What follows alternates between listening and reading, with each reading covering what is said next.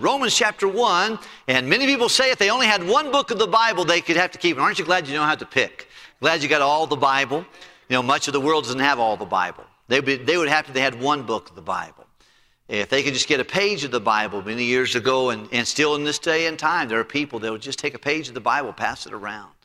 One of the things that people would treasure in this world is something, many of us have 5 or 6 of them, maybe 10 or 12 of them. That's a Bible. I want to thank you for many of you who recently, when I went to Egypt, I took Bibles over there. Brother Ted is taking Bibles this time. We had some extra ones you guys gave, and so he's going to take them over there to some of those young men and young ladies over there in Ghana. And I thank the Lord for that. But I'm glad I don't have to pick which book of the Bible. God gave me the whole Bible. But I tell you what, to whom much is given, boy, I tell you, if we got the whole Bible, we should love the whole Bible, don't you think? We should study it, read it, think about it, meditate on it. But the book of Romans is really a classic. It's 16 chapters of our Bible, and it begins, it's written to the Roman Christians there in Rome, and all roads lead to Rome. Paul has never yet, and when he wrote this, had not yet gone to Rome. He would eventually go there as a prisoner, but he had not gone there yet. And Romans is a rock-solid core book. I was witnessing to someone recently, just this last week, and going through the Romans road. Much of the gospel presentation was through the book of Romans. I don't always stay there. I usually would go to Revelation and maybe go to John and different places, but certainly want to share the 3 things they need to know from the book of Romans, and I enjoy using that. But of course, it's divided up into several categories. The first 3 chapters are about sin. Whether you are a rank sinner like in chapter 1 or a religious sinner in chapter 2, you are with everybody in chapter 3, for all have sinned and come short of the glory of God. Chapters 4 and 5, 1 through 3 talks about sin. 4 and 5 talk about salvation. How you can have forgiveness of sin is found in chapters 4 and 5. And then chapters 6, 7, and 8 is about sanctification. How can you be clean? How can you overcome sin in chapter 6? And chapter 7, oh, wretched man that I am, who will deliver me? And then, of course, chapter 8 is about the Spirit-filled life and living the Spirit-filled life and knowing that nothing can separate us from the love of Christ. Chapters 9, 10, 11 are speak of the sovereignty of God and His plan for the Israelite people in particular. And it certainly has the plan of salvation for us, but it definitely tells that God has not cast away His people. He has a plan for Israel, and he is going to draw their hearts again, but also teaches us His plan, His sovereign plan for the nation of Israel and His people. Then chapters 12 through 16 is a section about service. It just picks up after chapter 8. I think 9 and 10, 11 are kind of parenthetical. They're in parentheses somewhat. But you finish chapter 8, you can almost pick up with chapter 12 really easily. Chapter 8, who can separate us from the love of Christ? Then chapter 12, I beseech you, because He loves you and you can't be separated from the love of Christ, I beseech you therefore, brother, by the mercy of God, that you present your bodies a living sacrifice. Let's get serving. And let's serve and let's please Him. Let's be separated in our life and separated in our actions, and use your spiritual gifts and humility and apply that. And of course, respect our government leaders in chapter 13. Those of us who are strong ought to support them that are weak in chapters 14 and 15. And learning not to please our own selves. And of course, chapter 16 is a final greeting in the book of Romans as he references several people that all roads lead to Rome. And he referenced some Christians that are there, including, I think, Aquila and Priscilla and Phoebe and some others that he references there. But we're looking at chapter 1, and I want you to look, if you can please, we're going to read verses 1 through verse number 12 at least. And let's follow along, if you would please. I'll ask us to read some of them together. Romans 1, verse 1, Paul, a servant of Jesus Christ, called to be an apostle and separated unto the gospel of God, which He hath promised afore by His prophets to the Holy Scriptures concerning His Son, Jesus Christ our Lord, which was made of the seed of David according to the flesh, and declared to be the Son of God with power, according to the Spirit of holiness, by the resurrection from the dead. Would you read verse 5 and 6 with me, everyone? By whom we have received grace and apostleship for obedience to the faith for His name. Verse 7 says, to all that be in Rome, beloved of God, called to be saints, grace to you and peace from God our Father and the Lord Jesus Christ. First, I thank my God through Jesus Christ for you all, that your faith is spoken of throughout the whole world.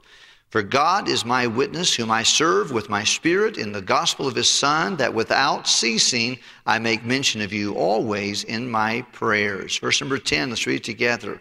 Making request, if by any means now at length I might have a prosperous journey by the will of God, for I long to see you, that I may impart unto you some spiritual gift, to the end that ye may be established. Verse 12 is our text tonight. Let's look at it.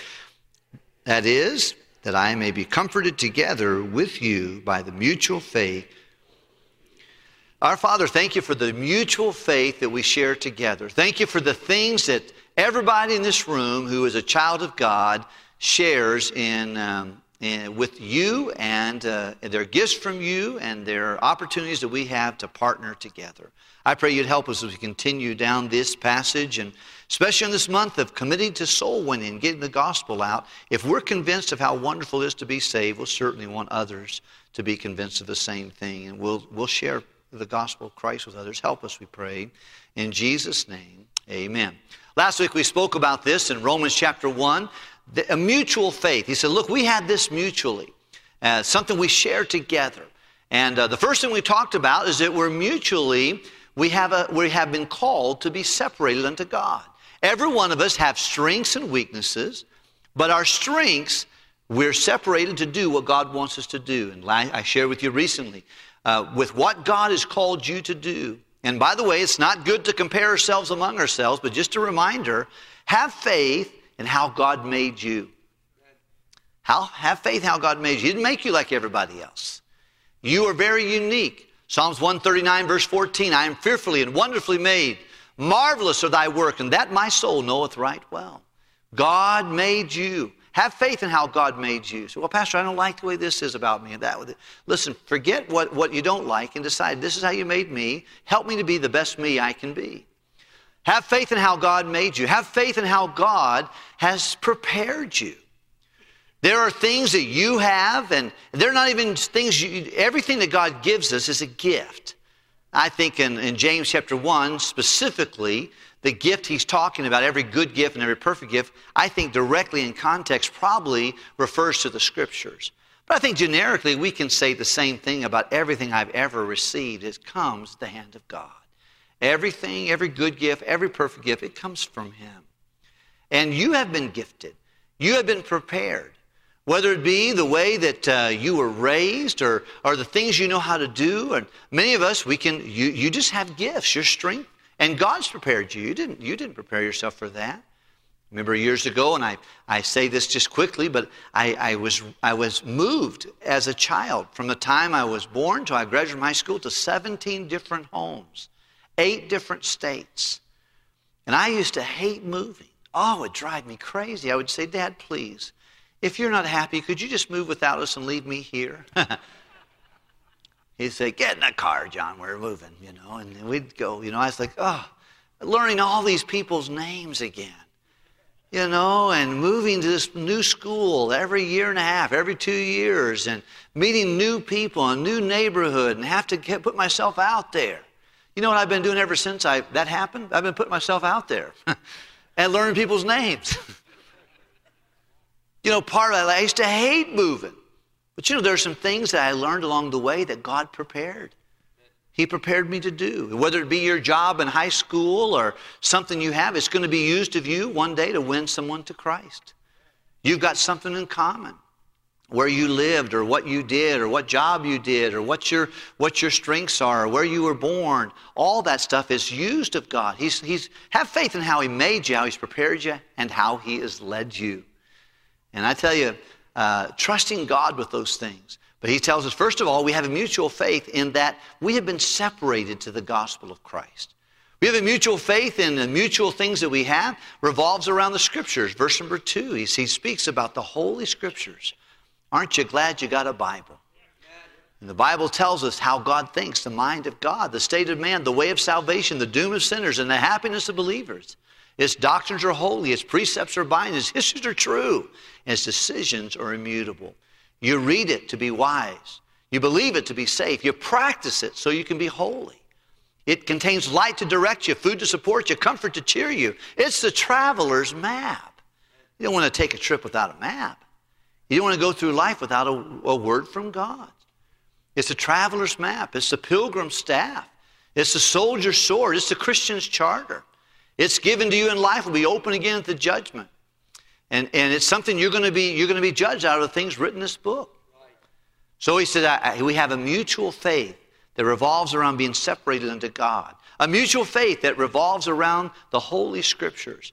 And we have a mutual faith in the person of the Son of God. Look at verse number 3, would you please? We'll reread it again. Concerning his Son, Jesus Christ, our Lord, which was made or declared as the seed of David, according to the flesh. Now look at verse number 4. And declared, speaking of the Jesus, to be the Son of God with power. The Bible tells us, I think it's another thing that we share, and that is strength.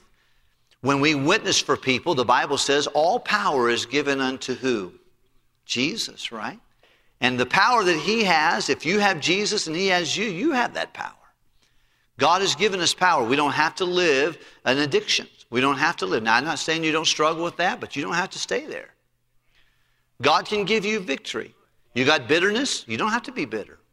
You can forgive. So if what happened to you happened to me, happened to you, then you would have a hard time. I'm not saying I wouldn't have a hard time. I'm just saying we don't have any excuses.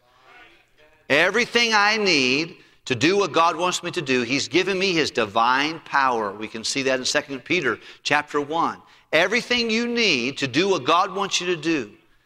I looked in the eyes of a precious lady recently and said to her, Philippians 4:13 is not just a verse we say when we want to win a basketball game or a soccer game or a volleyball game. I can do all things through Christ. That's what you can have every day of your life. God can help you do anything he wants you to do. Anything God wants you to do, you can do it. You don't have to say, I can't do it. No, because the same power that raised up Jesus from the dead lives inside of me. And that power was revealed in two ways. Number one, through his Holy Spirit, through the Spirit of holiness. Number two, through his resurrection. If we take just a moment, we can look at this real quickly. And let's go to 2 Corinthians chapter 4 just for a second. 2 Corinthians chapter 4. You might wonder, why do I have problems? What are my problems for? And our problems, we're troubled on every side. We're not distressed. Verse number 8 of 2 Corinthians chapter 4. But I want you to notice what the Bible tells us here. Verse number 14. He said, now I believe, therefore have I spoken. But verse 14 says this. Read it with me. 2 Corinthians chapter 4, verse 14. You ready? How many are ready? You got it? Okay, here we go. It starts with the first word, knowing. Everyone read it together. Knowing that he which raised up the Lord Jesus...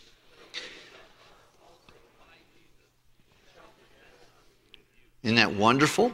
So what can we have faith in God? We have faith in his presence and his power. We share that thing. We don't have to be inept. We don't have to be weak. We have the power of Christ. Now, when we're weak, he is strong. So the first thing I see that we share mutual faith, that we see in this passage of Scripture, the first thing is that we share the fact that we've been separated into the gospel. God wants to use you to get the gospel to someone. Brother Keith Piper, he spoke here one time, and he said something. He said it here. I was sitting back there. I wrote it down in my Bible. And it said this: you ought to pray that God would use your life to make a global impact with the gospel. Say, Pastor, I'm a teenage girl. Pray that. I'm a senior saint. Pray that. Say, God, use my life to make a global impact with the gospel. I do believe that's a good prayer for all of us to pray. Whether you drive nails every day, or you fix tires, or you work in a computer, or you flip a house, or you're working with rental properties, or you're driving a truck, all of us ought to say, God, what can I do today that might make an eternal impact with the gospel? Help me to get the gospel to someplace in the world. I believe it's important. We're separated into the gospel. He tells us, number one, we share a mutual faith because we're separated to the gospel. Number two, we share a mutual faith around the Scriptures. We share a mutual faith around the person of the Son of God, Jesus Christ, God's Son. And then we also share his power because of the Holy Spirit of holiness, the Spirit of holiness, and the resurrection of the dead. God said, if I can raise up Jesus from the dead, I can help you with anything you got going. You have that power. Look at the next thing if we can, please. We're looking at verse number 5. The Bible says, by whom we have received grace and apostleship.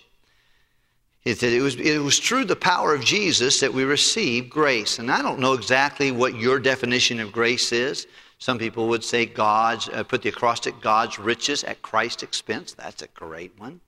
Other people will say grace is unmerited favor, and certainly we want the favor of God, and we don't deserve the favor of God. But I remember hearing a guy named Dan Reed one time say this, and then I heard Brother Rick Martin say the same thing on the next morning that he preached. And he says, in my opinion, grace can be simply defined as God's supernatural help. It's just God helping me. You know, how do we say, for by grace? What is grace? God's help. Did you save yourself? No. We're saved because of God's supernatural help. But grace doesn't just save us, it sets up a classroom in our heart. Now, some folks nowadays, they just want to be saved by grace, and then they want to live like an idiot and say they're living in grace. Oh, I just got grace. I just love grace. Just grace, grace, grace. But grace doesn't just save us. Titus chapter 2, verse 11 says that the grace of God, which appeared to all men, teaches us to deny ungodliness and to live soberly and righteously in this present world. You know why you live by a holy life? It's why you get your head out of this world system and sewage and live distinctively different. You're not perfect. I'm not perfect. We ought to be distinctively different. You know why? Because of grace. Because of God's help. He said, now, the God who has the power to raise Jesus from the dead, his resurrection, and he has the Spirit of holiness in him, I have that too. And because of I have that, he says, now listen, because you have this particular, you have Jesus, now you have grace. And apostleship. Of course, Paul is an apostle born out of due time. I don't think in a real way, the Bible tells us in Ephesians, in chapter 2, verse 20, that the church is founded on the foundation, first of all, Jesus. He's the cornerstone. He's the foundation. And then on top of that was the apostles. And then prophets, before there was a Bible. God gave people prophetic gifts to teach us what the Bible says. But then it comes after that, evangelists and pastors and teachers. That's how he's built the church. Today, I don't think anybody is actually an apostle in the biblical sense. Now, practically, apostle means a sent one. Someone who has been sent. Jesus tells them he gathered the disciples together and he ordained them that they would be with him, that he would send them forth to preach. And I think the apostles are the sent one. Today, every once in a while I'll meet someone and say they're an apostle somebody, whatever. And I'm not really quick to correct them, and I don't think we should do that either. They're probably just a little confused. And anytime a false doctrine, you have two factors to remind yourself. Someone's a victim and someone else is a villain. And sometimes the villains don't know. The villains know what's going on. The victims are just parroting what they've heard.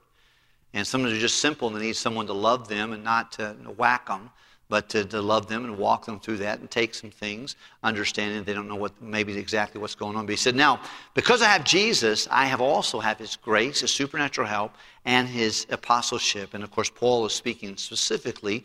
It was one of the things he got questioned a lot about. Oh, you're not an apostle. You're an apostle. You see him when he defends and writes in the book of 1 Corinthians, 2 Corinthians, there's some loudmouth, bullying critic that kept on telling people, he's not even an apostle. And it was something he had to continually, in the book of Galatians, he also has to deal with that. In other books, he has to tell them, look, I know what you heard. I am an apostle. I have been with Jesus. I have shared time. By the way, it was one of the things they had to do when we think he was with Jesus, especially in Arabia for 2 years, being instructed through the Holy Spirit and through the Lord Jesus Christ as well.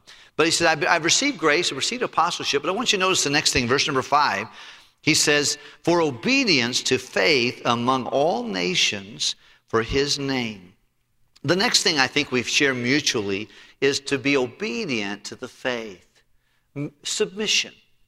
obedience, submission. And of course, it takes submission to get saved. The Bible tells us that God is not willing that any would perish, but that all would come to repentance, a change of mind about your sin, about God's Son.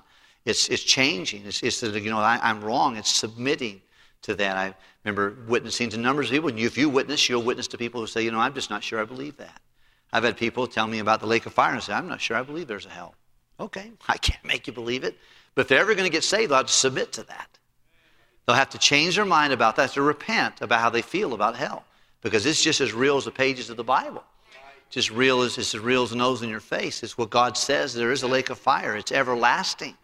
It's not temporary. And I say, well, I just don't think my loving God wouldn't, I've heard this many times, my loving God wouldn't send anyone to hell. And you can make up a God of your own imaginations. The truth of the matter is, we got to see, we know God from His Word. He's revealed Himself in the Scriptures. But we share in faith submission, obedience to the faith. And I think you have to be obedient to the faith to get saved. But I think also one of the most beautiful attributes of a godly Christian is surrender and submission. D.L. Moody would oftentimes say, you find a man that God uses, you'll find he's a humble man. He's a man that's humble. Number 2, he's a surrendered man. Number 3, he's a man of prayer. Number 4, he's a man that's a student of God's Word. Number 5, he's a man that is free from the love of money. Number 6, he's a man who has a heart that's broken for souls. I imagine that would probably work for men and women. Anybody that God uses, they'll have to start off with humility. Life can't be about me. It has to be about God.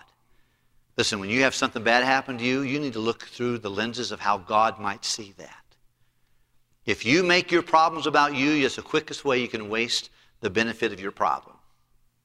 Well, it's just hard to be me, and I'm so sick of it. I just don't think I can take it. I'm so lonely. I'm this right here. Listen, quit doing that. You're wasting the gift of God's grace in your problem.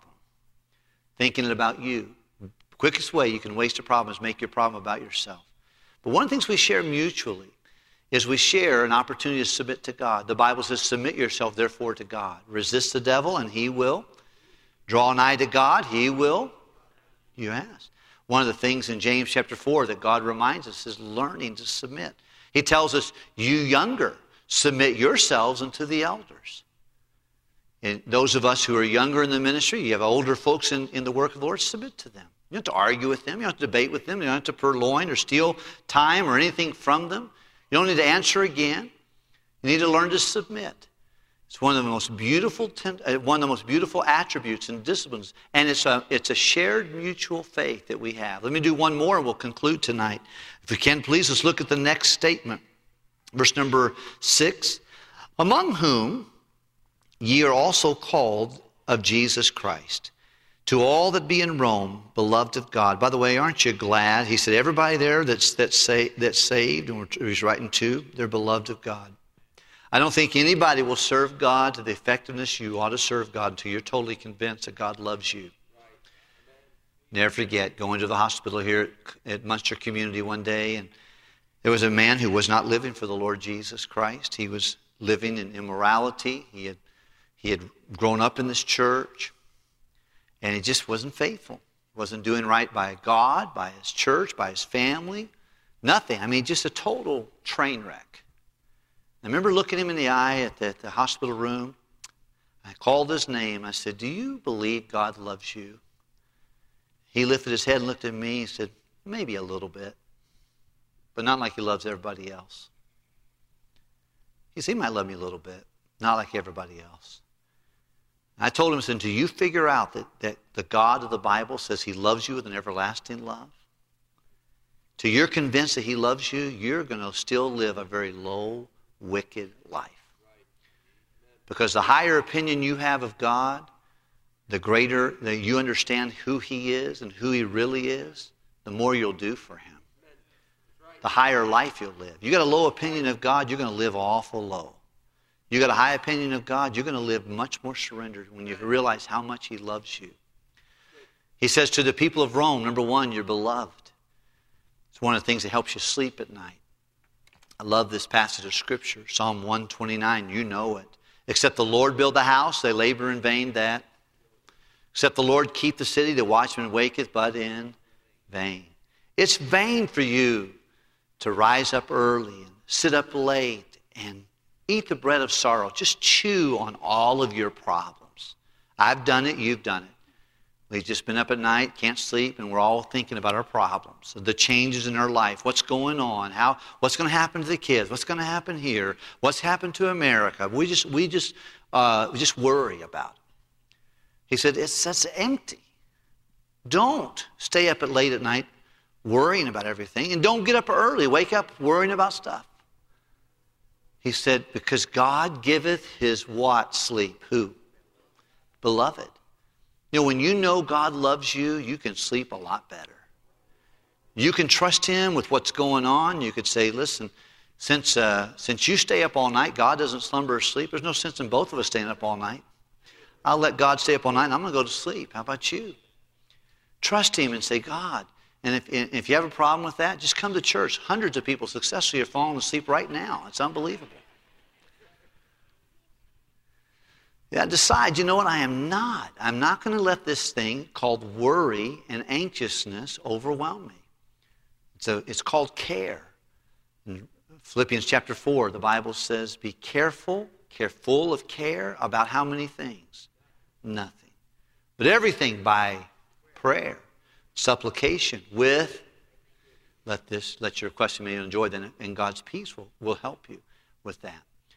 He reminds us of that. He said, look, first thing we got to know is that he loves you. He says to the people of Rome, you're beloved of God. Number 2, you're called to be what? Verse 7, called to be? Aren't you glad for that? What does saints mean? Anybody have an idea what it means? It means saved. Well, certainly, if you're saved, you are a saint. It means a holy one. Someone's holy. And I like to think about this. What does your Bible say on your Bible right there? What does your Bible say? Holy Bible. Why does it say Holy Bible? Because it belongs to God. This is God's book. What's the Spirit of God? He could have called him the love spirit, the joy spirit. What's he called his Spirit? Why? Because it belongs to him. Yes. He says the tithe is holy unto the Lord. And Leviticus reminds us, chapter 27, one of the reasons I want to make sure I honestly give to the Lord. If he gives me a dime, I want to give him a penny at least. And give him a little more than that. If he gives me a dollar, I want to give him a dime. Why? Because he says it's holy unto him. That's why he says if you spend that, you're robbing God because it didn't belong to you. It's recognition that God gave you everything. So he says the tithe is holy. The Bible's holy. Belongs to God. The Spirit of God's holy. But when you get saved, you become holy. You are a saint. You don't have to go through the Catholic rigmarole to do that. The moment you get saved, you become God's holy possession. And how long are you God's after you get saved? Isn't that a wonderful thing? Yeah, it's wonderful. Let's look at verse 7 and complete it. Grace to you, this is just a general greeting, grace to you and peace from God our Father and the Lord Jesus Christ. First, I thank my God through Jesus Christ for you all, and your faith is spoken of throughout the whole world. It's pretty amazing here, is that he compliments them that they have global impact. I only get to pastor one church, but one thing I really want us to share in that we are a global church. That our faith can be heard about the whole world. We're just one little church, and our church is maybe a little bit bigger than some churches, but quite frankly, it's very small compared to the rest of the world. The 7.8 billion people that breathe on our planet, our gathering tonight or on Sunday morning or on our big day is really quite small. But we can have a global impact. And one of the things I love about Apostle Paul commended this, they mutually could share the gospel with the whole world. And we have a greater opportunity to do that now than ever. To do our best to get the gospel. And I love meeting people around the world that this church has impacted. Brother Eddie and I had the chance to be in a meeting just yesterday and today. And we met people that they came through here, and this is where their life was changed. or people that we've touched somewhere else in the world because of giving and prayer and even sending out folks from the college and the institute and different places. He says, I'm so glad that your faith is spoken of throughout the whole world. These are some things we can share in mutual faith, and I'm glad I can share them with you. The best way, you say, Pastor, that's great. That makes me feel good. Let me ask you something. Where are you in the Scriptures? Do you love the Bible? You read the Bible? You're thinking about the Bible? How about separating into the gospel? If you've been separated from the gospel, have you been talking to someone about the Lord? Have you been giving out a gospel tract? Have you been engaging in conversation with other people? That'd be a good idea to do. Are you submissive? Are you naturally rebellious? Every one of us are. How are you doing? Are you submitting to simple things?